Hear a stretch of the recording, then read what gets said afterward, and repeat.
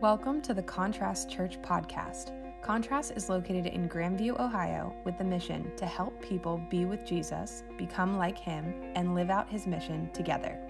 For more information on attending our meetings, our missional communities, or giving, visit contrast.church.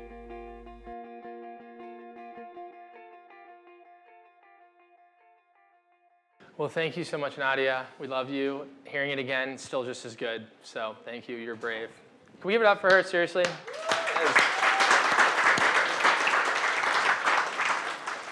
If you ever feel like, man, God has been doing a work in my heart, and maybe you're not even I'm not even out of the woods yet, but you want to share your story, come talk to me, because I just love it. It's the best thing we do, honestly. I mean, I like teaching, but I'd much rather just hear those stories for an hour. So if we have too many stories, it will never be a bad thing. If you could tell by the background music, we're going to talk about Chick-fil-A today. That song is Kanye West's song, Closed on Sundays. If you've never heard it, it's an interesting song. But today we are talking about the idea that potentially working less, 6 days a week instead of 7, could be better for you. For Chick-fil-A, it is indeed financially better. This is a staggering stat. In 2017, the average Chick-fil-A store made a little over $4 million. However, the next in line was McDonald's, making $2.6 million a store. Starbucks is second, making $945,000, and Subway third, making third below Chick-fil-A, making $416,000. If you add up all three of those stores, that is slightly less than one Chick-fil-A store. What's even crazier about that stat, as we know, is Chick-fil-A is only open 6 days a week. So if you're hungry for some chicken today, you got to go somewhere else. They are indeed closed on Sundays. And that idea is fascinating. I mean, to think about a store doing that, obviously Chick-fil-A has a lot of Christian roots. They're from the South. But their owner, Truett Cathy, once said, "We aren't even really in the chicken business. We are in the people business. And furthermore, we want our employees to stick around for the long haul. We think through employees not for just they're here for a year or two, but that they could potentially be in our family for the long haul." And so I love that idea about thinking about the idea, is it crazy to think, man, maybe God will do more in 6 days than I'll do myself in 7? And you think about that idea, and you're like, it is crazy, but it's also not crazy. Of course God will do more. God will do more in 4 seconds than I'll do in 7 days. But then why don't we trust that? So that's what we're going to talk about today. This is coming in tandem of what we've been paralleling with today, and really in our series, is just slowing down. Sloths are a great reminder of that, as we listened to last week with David Attenborough.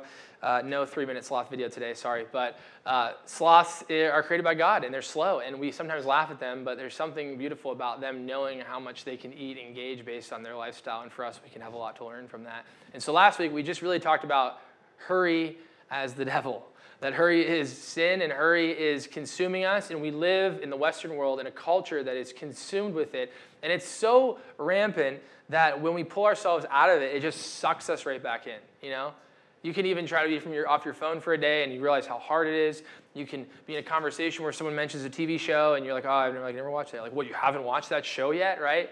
There's too much content. You can't watch them all. I mean, my gosh, there's so many streaming services now.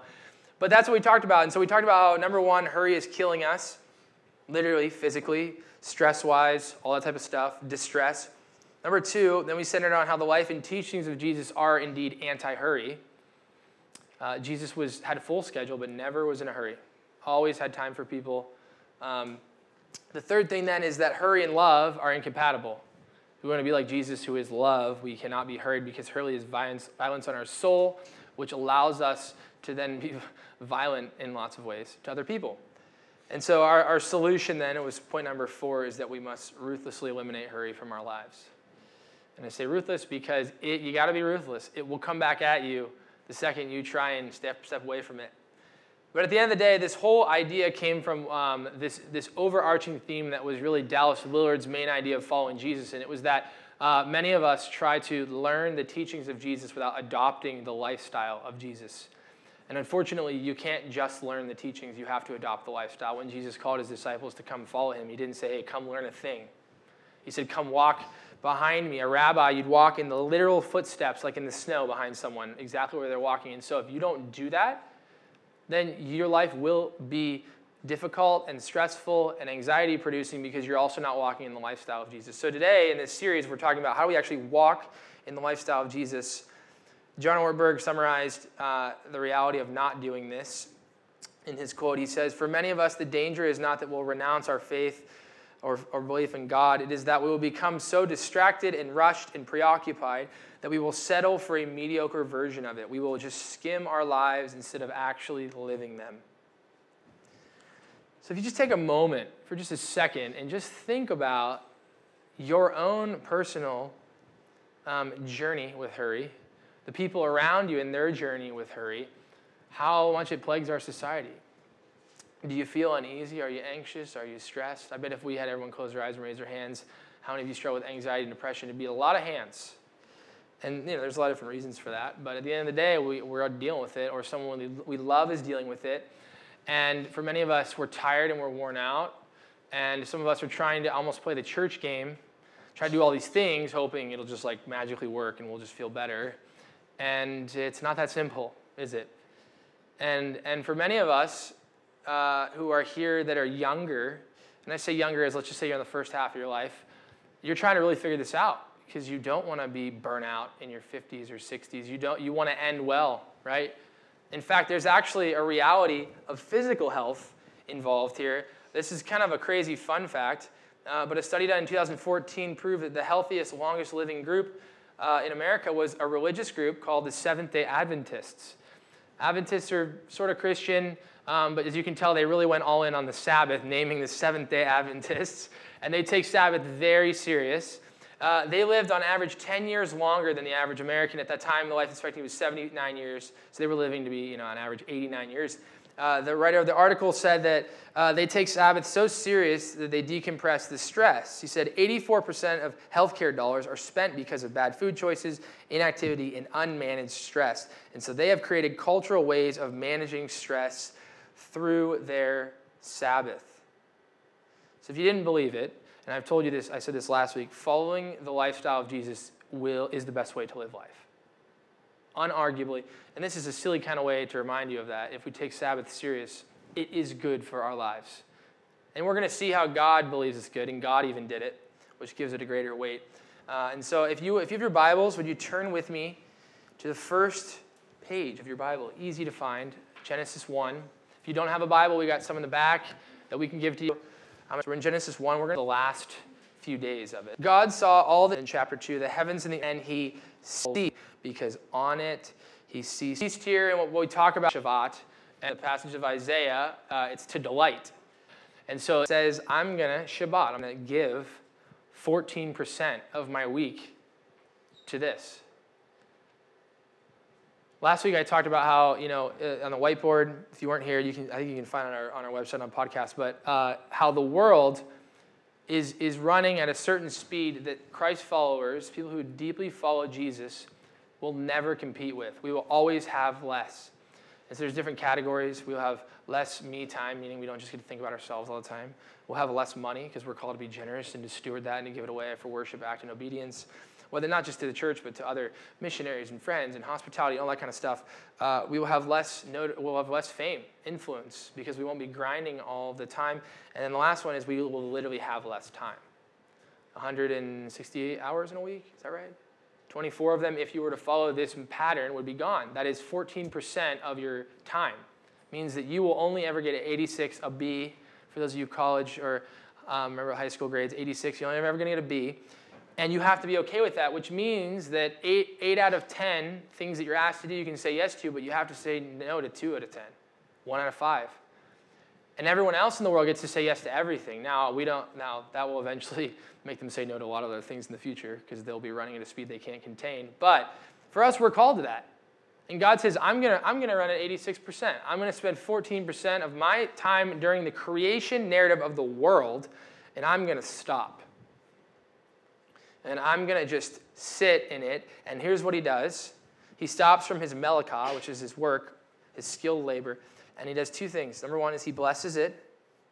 He blesses it, and he's blessed 3 things at this point. He's blessed the animal kingdom. He's blessed humans, and then he blesses a day.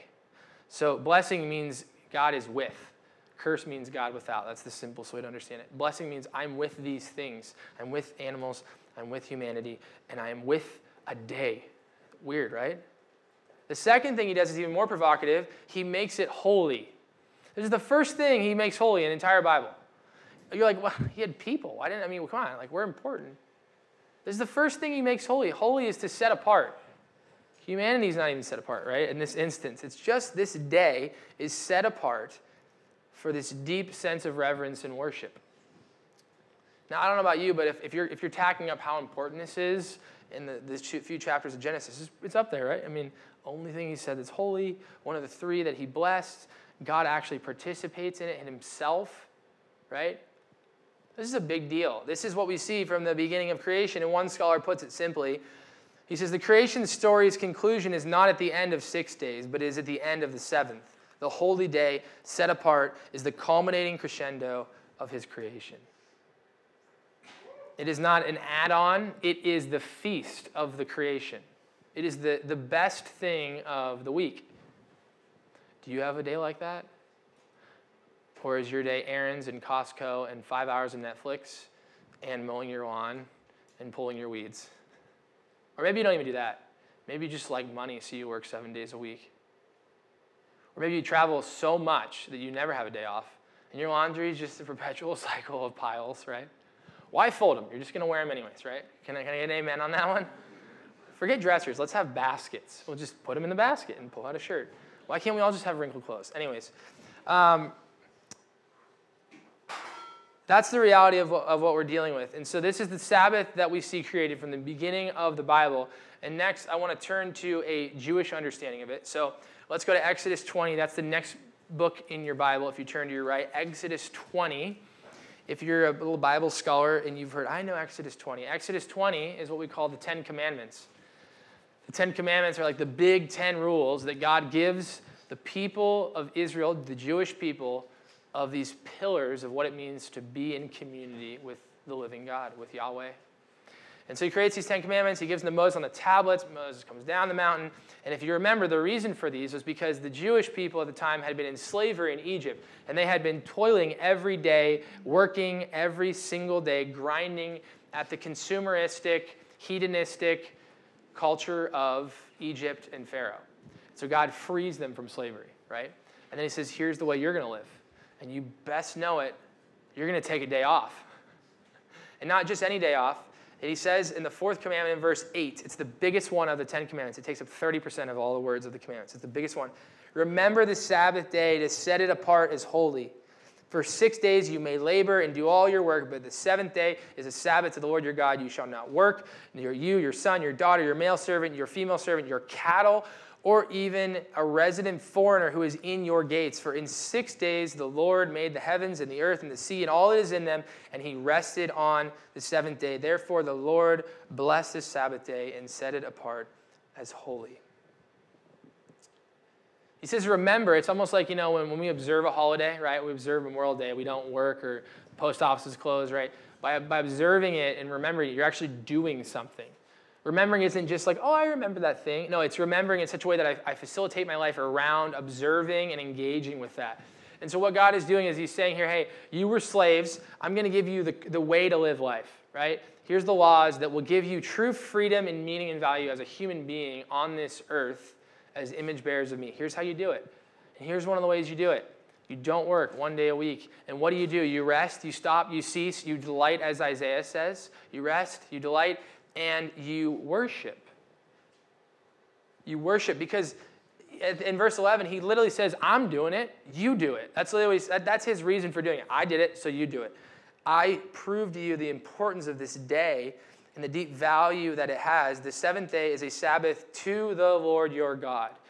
You're giving it over to God and asking, what do you want to do this day for me and with us?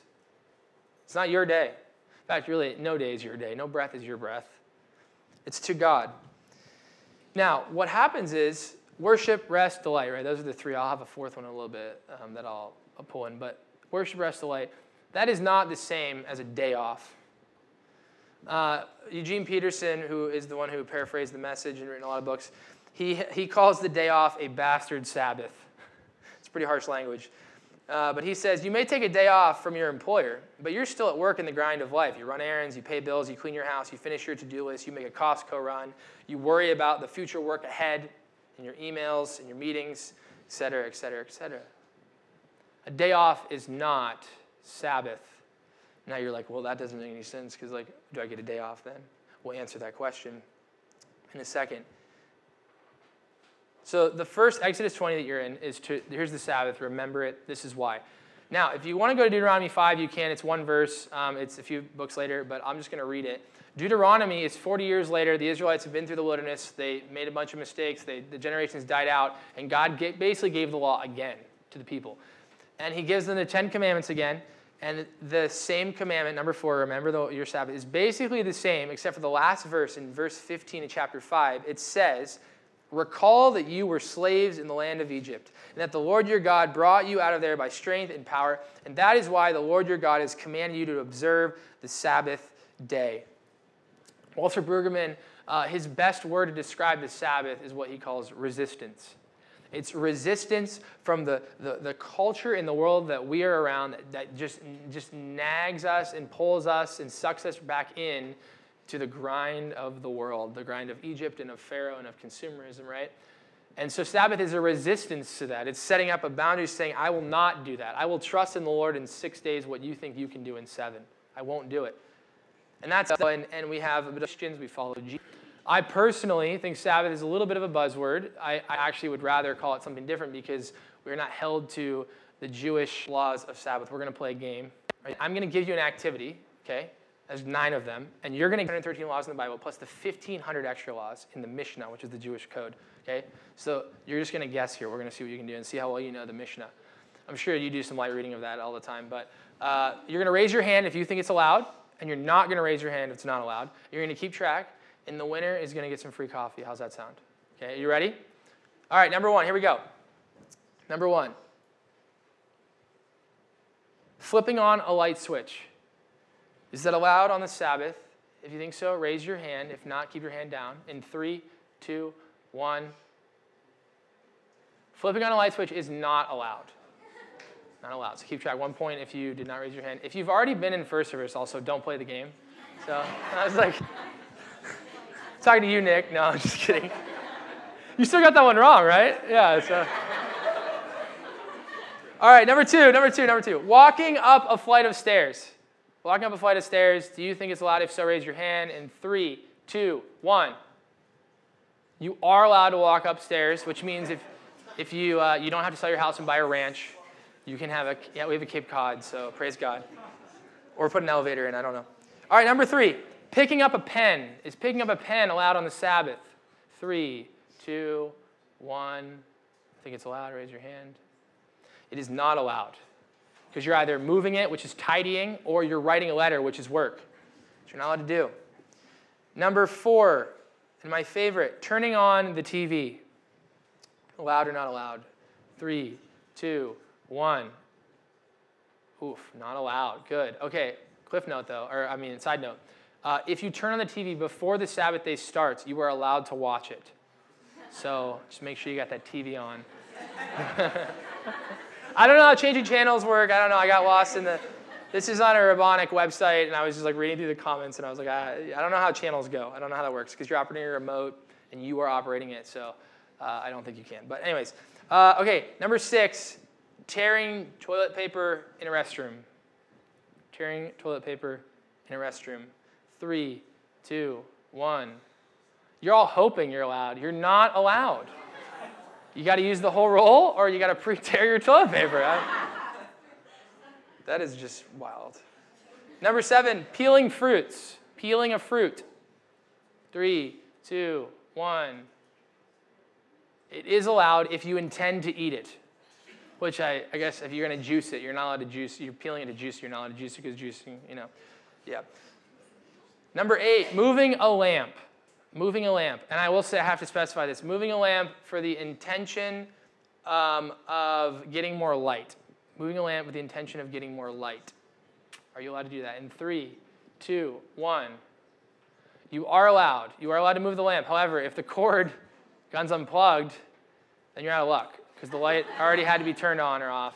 So if you're doing a puzzle and you need to move it, you're allowed to move it. But you're just not allowed to move it for fun because that's tidying, right? You're not allowed to do that. Number 9, in the most intense, putting a rose back into its vase of water. People write about this. Can you believe it? 3, 2, 1. Okay, so everyone's actually right because if the rose is completely open, you can put it back in the water.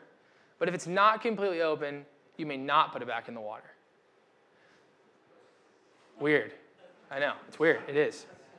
I don't know how that one worked, but yeah. So as you can tell, ridiculous, right? Did anybody get, I think 8 would be, because that last one, I guess 9 was, did anybody get 9? All right. Anybody got them all right? Anybody got, anybody got 7 or 8? 8?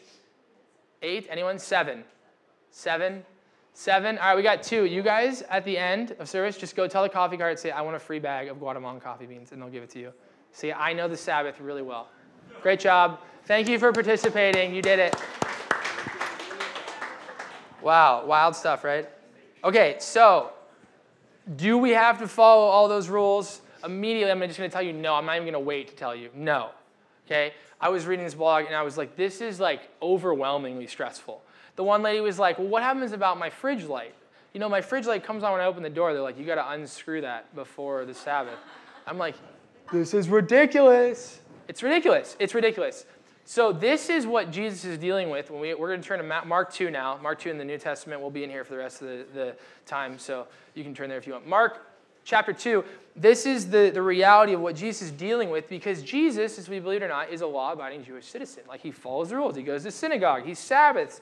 He gives away his generosity. He goes into the feast. He does all these things, right?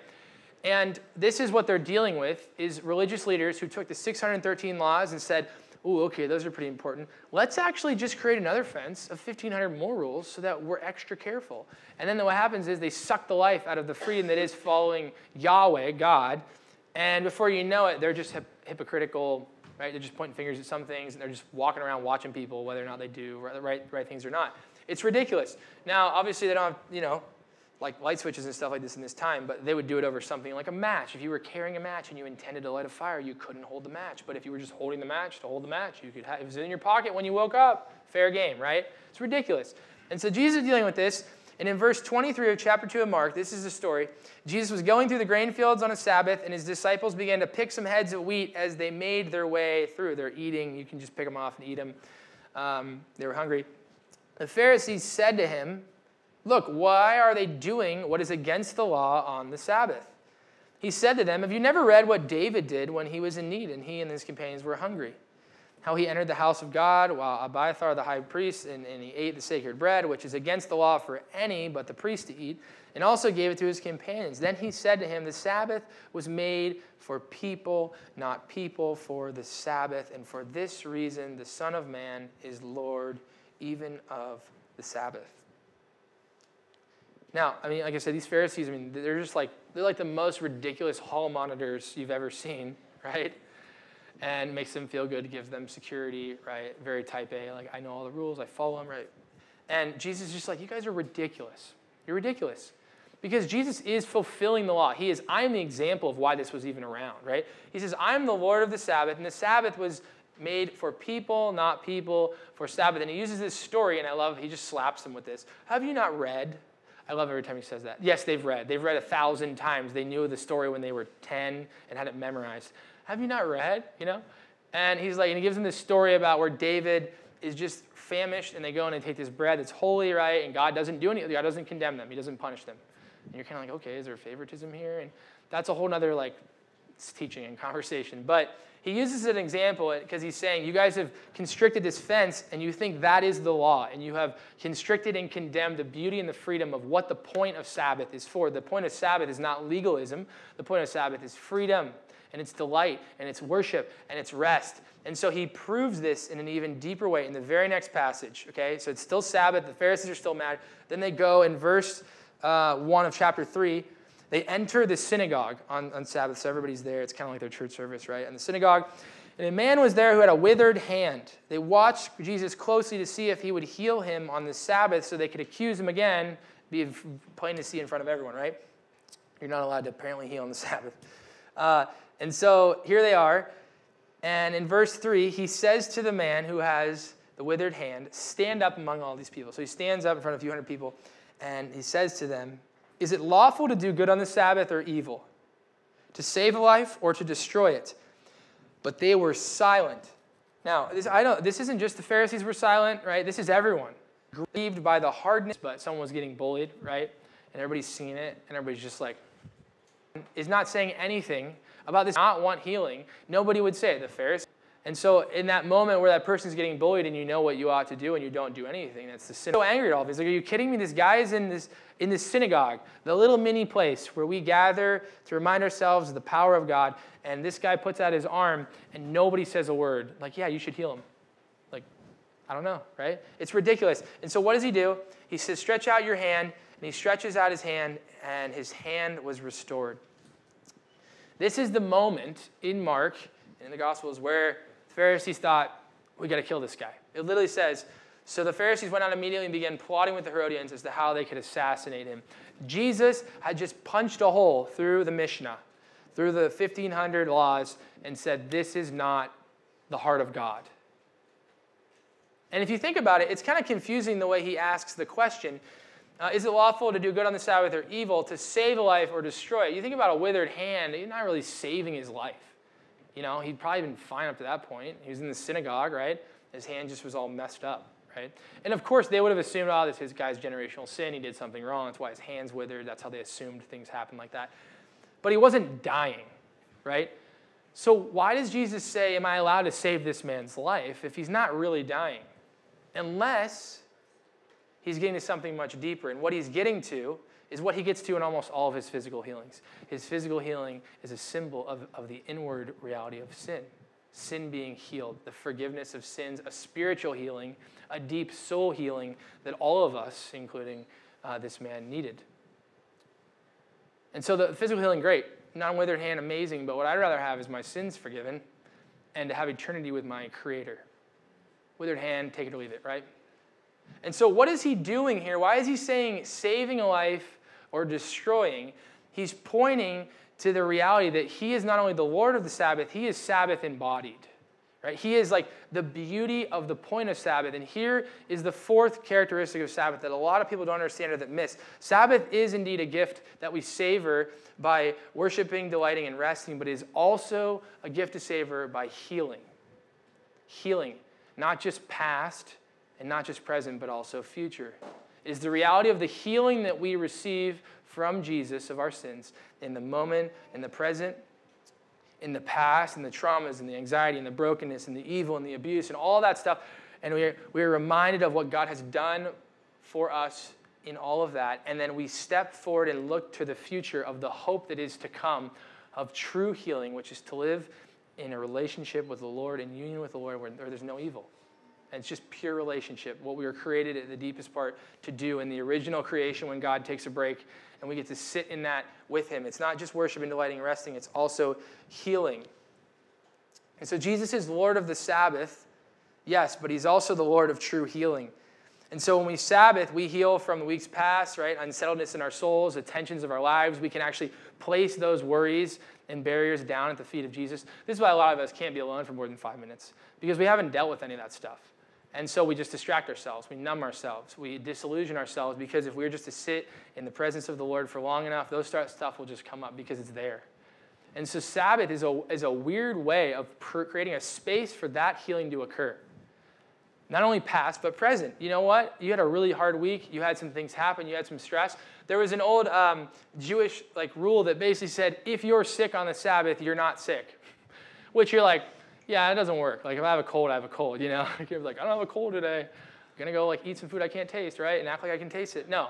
But that's the reality of what Sabbath is pointing to, is that in this moment, I have everything I need. I'm fully content in the creation of what God has done in me and in my life and in those around me, and in the future, which is the beautiful gospel reminder that we will be a fully healed self with Jesus one day. And so Sabbath, in some ways, is a mini heaven each week, right? It's a mini heaven each week. And if you don't Sabbath, then I would argue you don't really want heaven. And that's what heaven is. Heaven's like the best Sabbath forever, ever, right?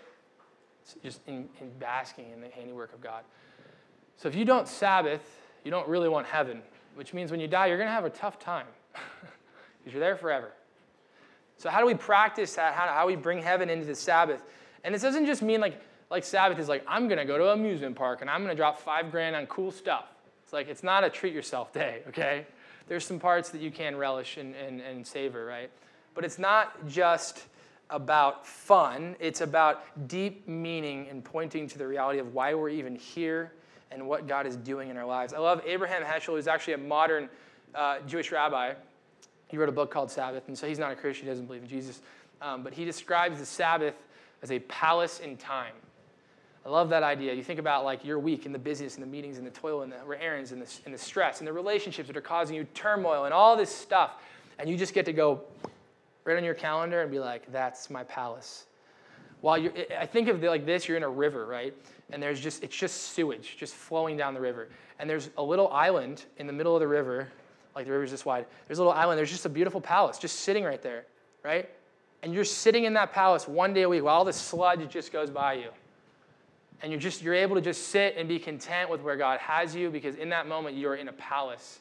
And you'll have 6 other days to deal with the sludge, right? You will. It'll still be there when your day's over, right? But we're willing to trust that what God is doing while we are resting is better than what we will do all of the time working.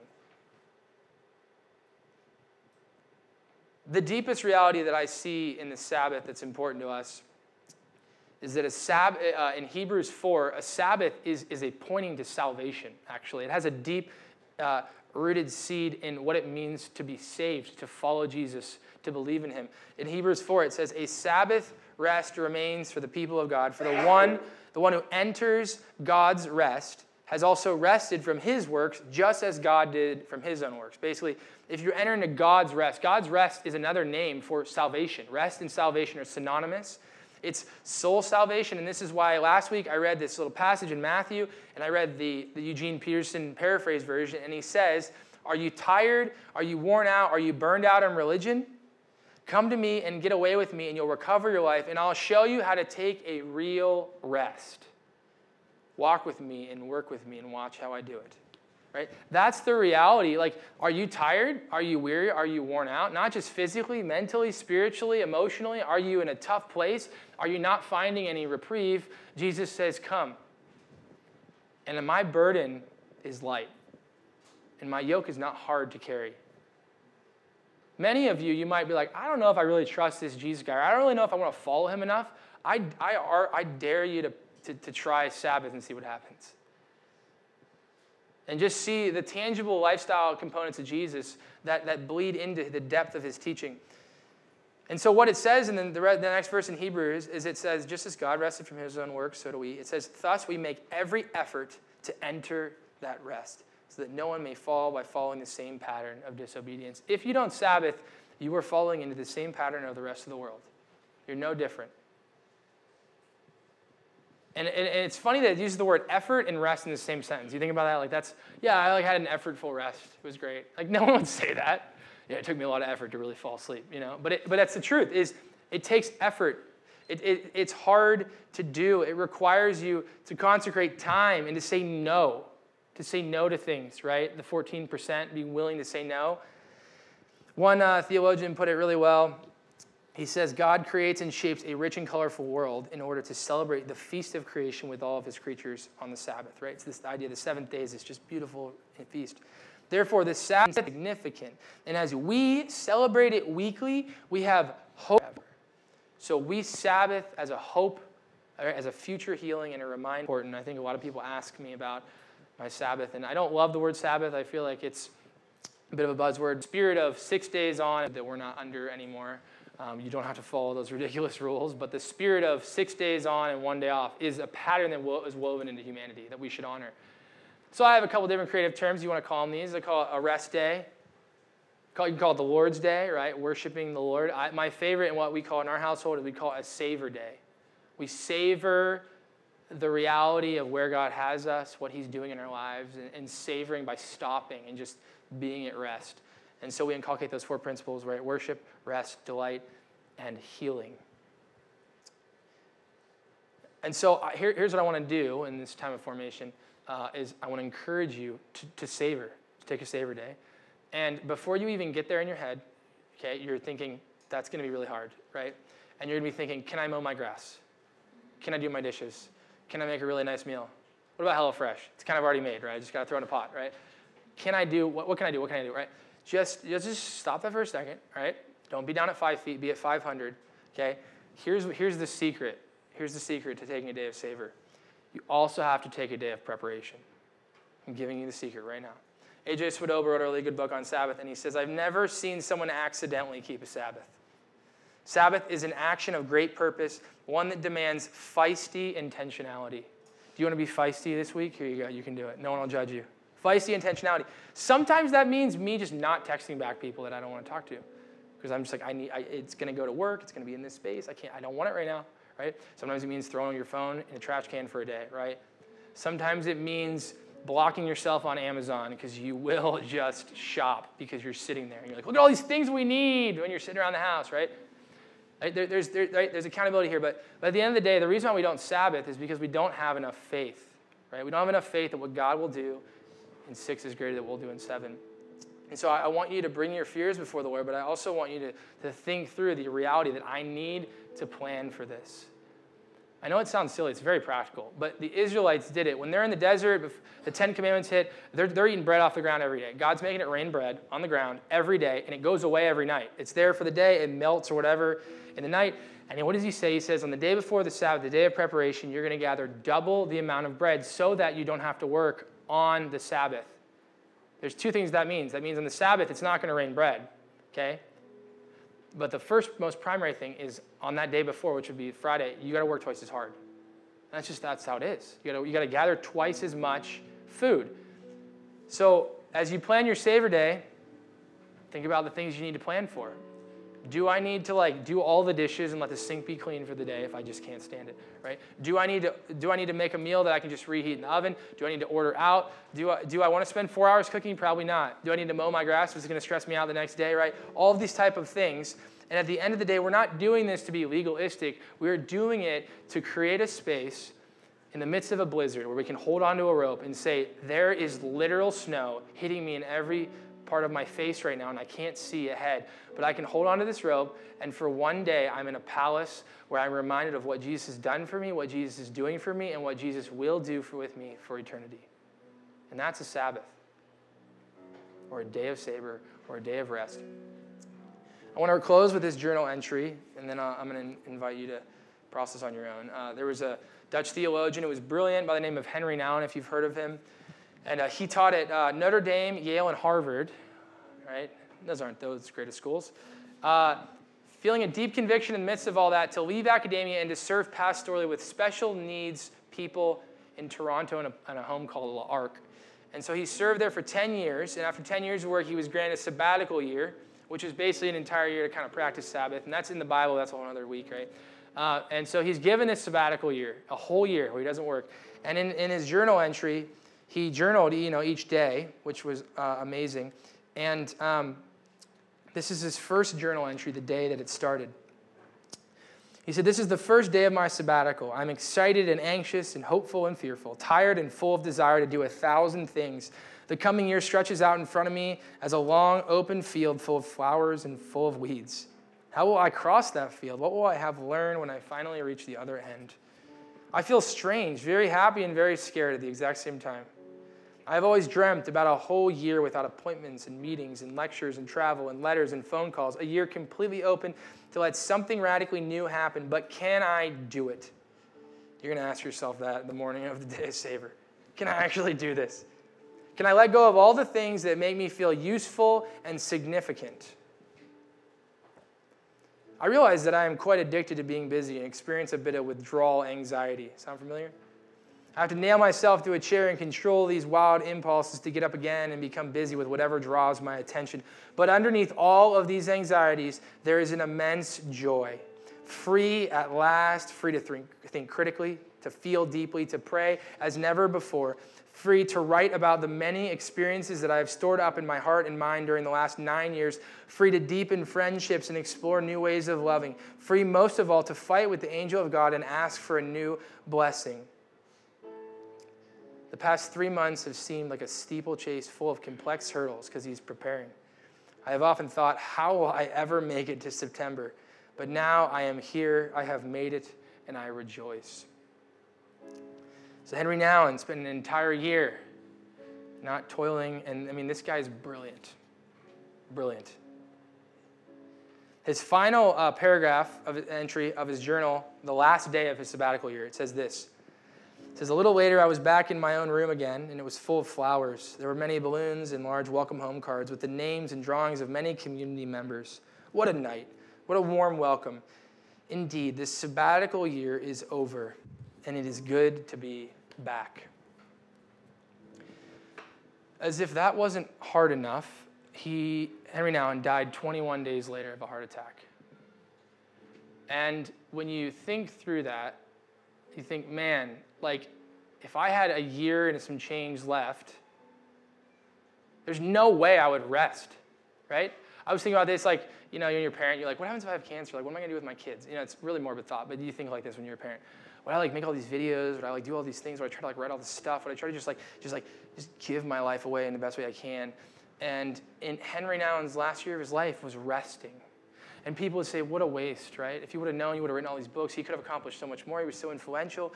And even then, he was wasting his time with special needs people. That's what people thought, right? Wow, you're gifted. Go back to Harvard, right? And I would argue that he spent his last life already in heaven. That he was content with, and his readings are profound because they're all about this reality of I am not necessarily what I do or what people think of me, right? I am a son, a beloved son of God, and I'm chosen and loved. And he got to sit in that reality for a year. And then 21 days later, he finally got to go back home. And I just think about that, and I think about Sabbath is you don't have tomorrow. You barely even have today.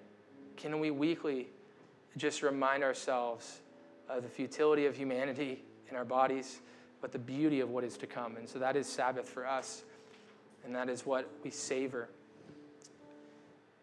So the last question I ask, which brings us into formation, is do we have enough faith to trust that God will care for us, that our deepest longings will be met, our deepest fears quenched by the Spirit, and our soul will be healed by savoring, worshiping, resting, and delighting in the Creator who will be with us forever?